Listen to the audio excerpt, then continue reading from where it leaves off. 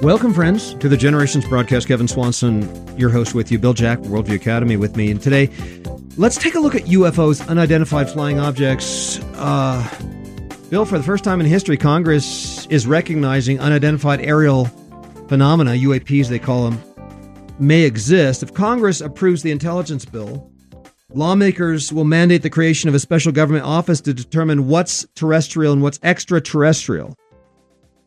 These unidentified flying objects have stumped military pilots for decades. This is a Fox News story, just came out, I think, yesterday. There are unexplained events out there, says former CIA officer and Senate leadership intelligence advisor Ron Marks. If you can't explain it, then as a good intelligence person, you should analyze it to know what's there and what's not. So this has been in the news quite a bit over the last number of months. In fact, the Pentagon is thinking about releasing dozens of UFO videos, most of which have been taken by Navy pilots, where they've captured these strange flying objects, and they have no idea what it is. Right. This is not unusual.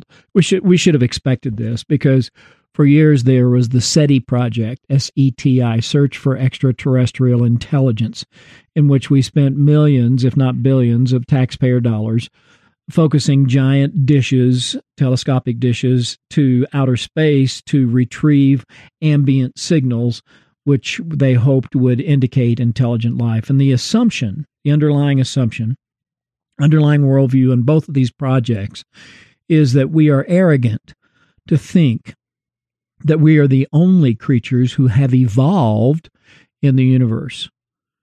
We just happen to live on the right planet. So with all the planets out there, that we are arrogant to think that we are unique. And so there must be other civilizations, other beings out there, and we are going to try to make contact with them because evolution has to be true. That's how life came about. And so your underlying worldview drives your science, it drives your politics, it drives the spending of public monies. And this is a waste of time. It's interesting. There's never anything definitive.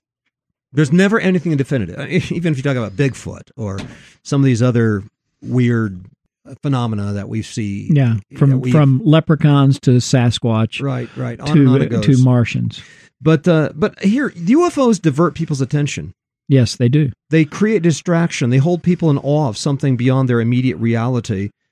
But you know what? UFOs are not awesome. Let's just say it. They're not awesome. There's nothing awesome. There's nothing awe-inspiring about these images that just fly through the sky. That's not an awesome creation. It's no indication of some powerful thing that's been created by God. In other words, they want to divert, and these, I think, are demonic influences. You mentioned this off air as well, that you believe there's some demonic influence in society, and I think the demons are constantly diverting our attention from the things that really matter. Yeah, it's interesting because the technology of UFOs has always just been a few steps or a step ahead of ours throughout history. Mm-hmm. And so we see them and we think, these are massively intelligent beings from another planet. And it always turns out that shortly thereafter, not too many years thereafter, we develop technology that can imitate or mimic the same thing. And so it's my opinion that these are demonic beings. Some of them are. Some of them are just, explainable natural causes, but some of them are demonically inspired deceptions. And to get our focus on the creature rather than the creator.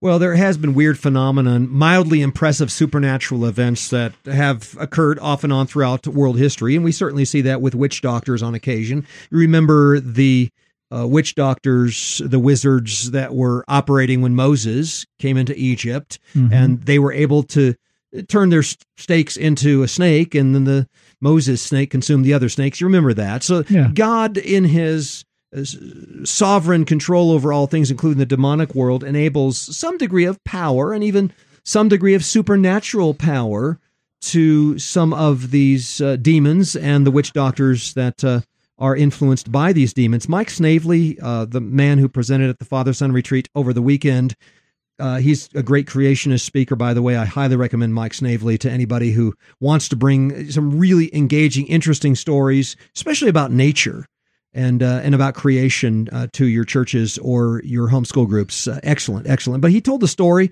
of growing up in South Africa in some of the areas in which the colored folks or the Indian folks were active and very much controlled by the Hindu religion.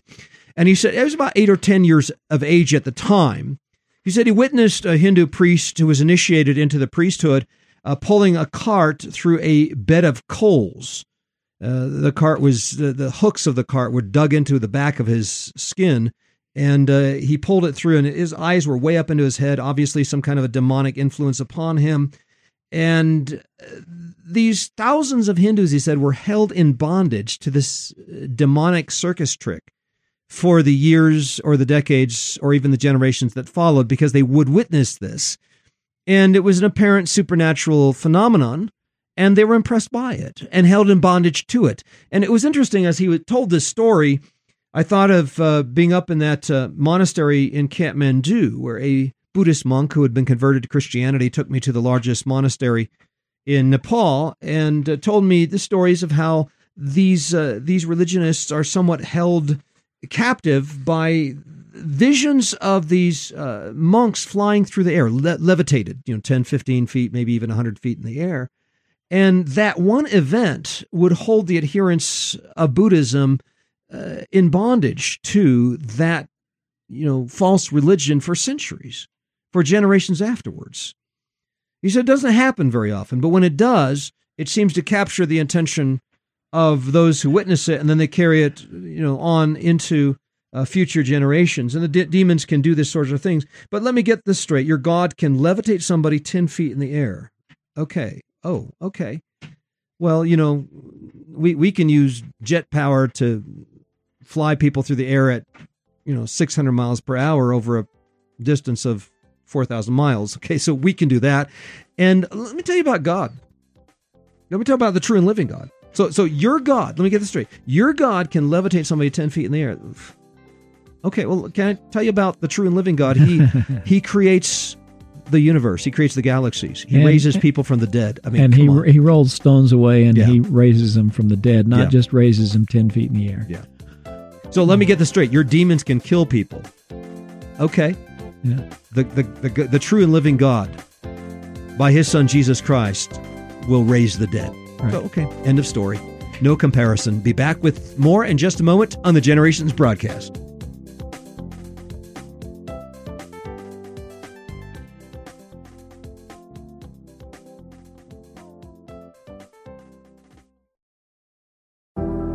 What happens when a culture that was established and guided by biblical principles abandons the faith and seeks to live by its own wisdom? In his latest groundbreaking work, Epic, The Rise and Fall of the West, Kevin Swanson unfolds the dramatic history of Western civilization, highlighting the phenomenal impact that Jesus Christ and his people have had upon the thought, culture, and institutions of the Christian West, as well as tracing the slow but devastating decline of Western civilization and the key factors that have led to our spectacular fall over the centuries. A sobering narrative of gospel hope, this book urges its reader to greater fervency in the work of discipleship and the development of an international vision for the church. This is truly a must-read for any Christian seeking to understand the times and seasons in which we live. You can claim your hardcover copy of Epic, The Rise and Fall of the West by visiting generations.org/store today. That's generations.org/store.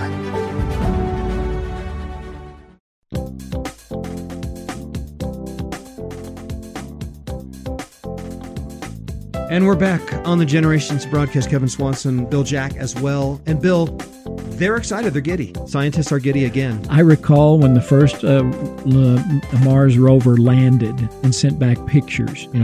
It kind of went and then bumped into something, sent back pictures. This was many years ago, and the headlines were that they'd found water on Mars, but it said scientists were giddy. Now that's a strange picture, giddy scientists because they had found what they considered to be a floodplain. Now, they didn't find a single drop of water, but they surmised and they attested that there was water once on Mars because that was a floodplain. And therefore, there has been life on Mars at some point in the past. Yes, and so they're hoping for that. They're hoping for that because yet those same scientists turn around and look at this planet, which is 74% covered by water to this day, and they deny there ever was an event known as the flood. Now, that is how worldviews operate. It's not seeing is believing. It is believing is seeing. People choose to see what they believe, what they've chosen to believe. And so they have to have water on Mars because they have to have life on Mars because, once again, evolution must be true. It is their underlying assumption. So therefore, we would be arrogant to think that we were the only intelligent creatures and life in the universe. They've drawn some wide-sweeping conclusions. For example, Dr. Vasavada, who is the head scientist of the Curiosity team for NASA, here's a quote recent. We learned it was not only habitable at one moment in time in Mars history, but probably habitable for millions or tens of millions of years. How would they have known that? How do they know that to be true? How would they have known what the atmosphere was like 10 years ago, or 100 years ago, or 1,000 years ago, or 10,000 years ago? While the rover was able to detect minerals and water that could have supported life, that doesn't necessarily mean that Mars itself harbored life, says this article. Vasavada said that their initial goal was to find out if life was simply even possible there. We've explored Mars enough to know that there are no dinosaur footprints, no big life forms around today. So if life ever did take hold, it probably never got beyond kind of a microbial stage. Vasavada thinks it's likely a combination of events. You can see evidence that rivers once coursed along the surface, that maybe even an ocean existed at one point. So early Mars, we're talking 3 or 4 billion years ago, was a much more Earth-like place than Mars is today. So that's the conclusion of this guy. Genesis 7 verse 11 gives us, I think, something of an indication of what happened. Now, I'm not saying this is the explanation because God could have created Mars with water. Yeah, I don't have any problem with that. I think that we live in this vast universe that when we have the new heavens and the new earth, that we will be exploring, we will be working, we will be continuing to find answers to things, and we will explore the universe. So we will probably be able to go to different planets and see things like that. I mean, we do it now to a limited degree. Why not in the new heavens and the new earth? And the surface of planets have been various forms of liquids and solids, et cetera, et cetera. God certainly can put water anywhere he wants to. Of course, it takes water to sustain life, but that doesn't necessarily mean that he's going to make life on any other planet. I don't believe there's any biblical reason to believe there's life anywhere else in the universe. No, because theologically, Christ came to this planet, Jesus came to this planet for what purpose? To die for our sins. Well, perhaps he went to other planets to die for their sins. No, it says Christ died once for all. So there is this theological problem with having beings on other planets. Well, maybe they didn't sin.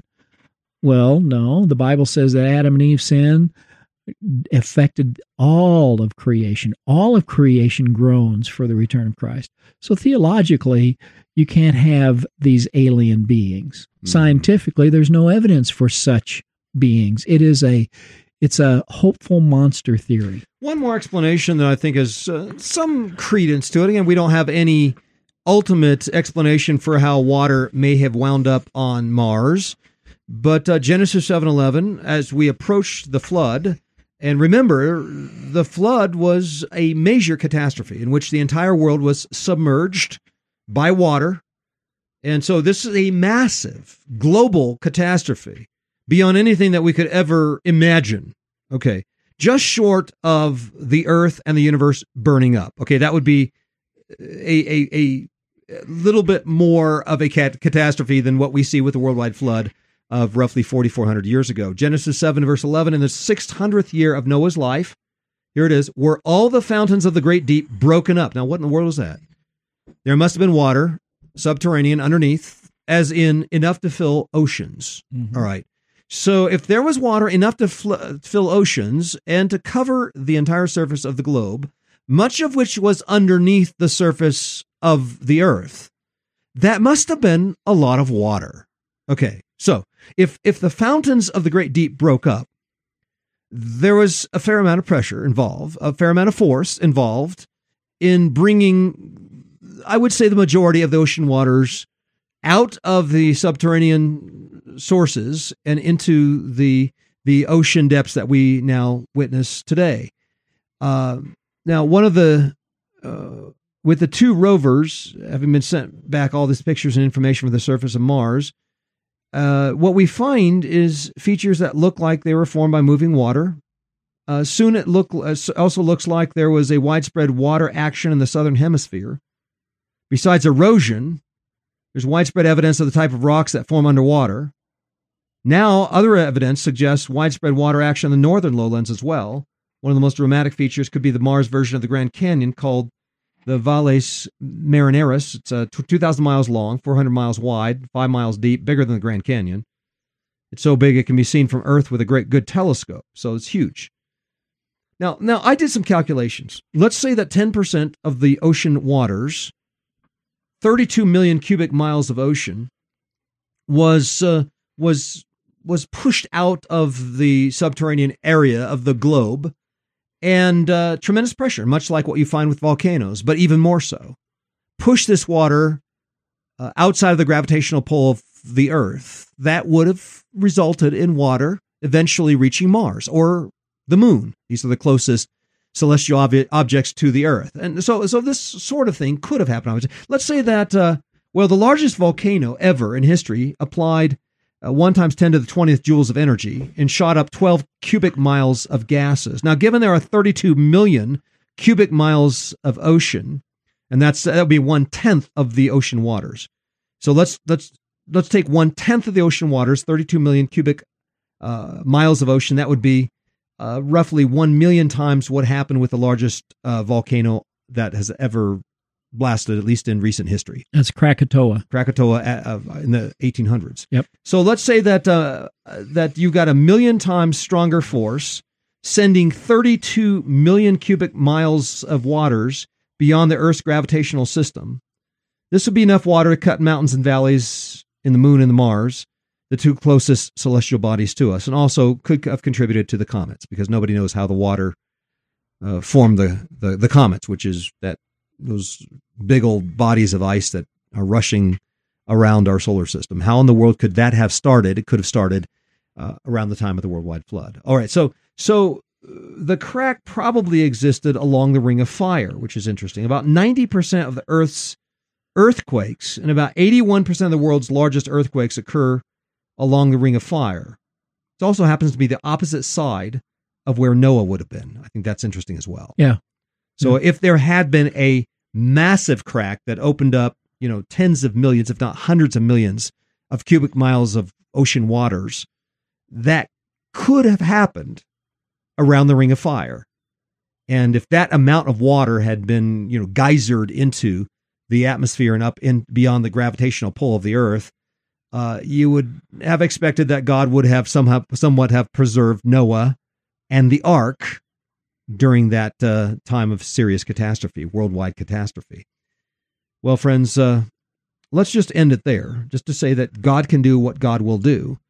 And we need to assume that the worldwide flood was a worldwide catastrophe that we have never experienced, and it probably had not only serious effects upon the world's mountains and crust, but it probably had something of an effect on the solar system itself.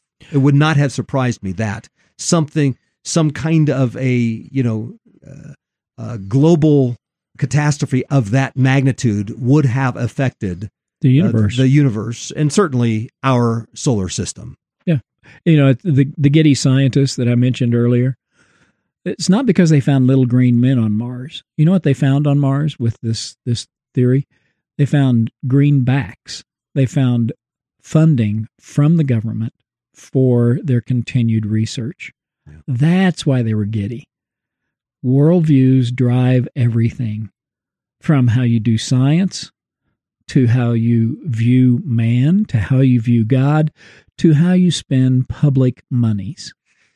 Well, let's wrap it up this way. People are in awe of what may have been a little bit of water running down the surface of Mars. People are giddy over the possibility of unidentified flying objects. People are giddy over these somewhat mildly supernatural events that occur with the Buddhists and the Hindu. But friends, we need to be absolutely in awe of the true and living God and the amazing universe we see all around us. We need to be in awe of the galaxies. We need to be in awe of the supernovas.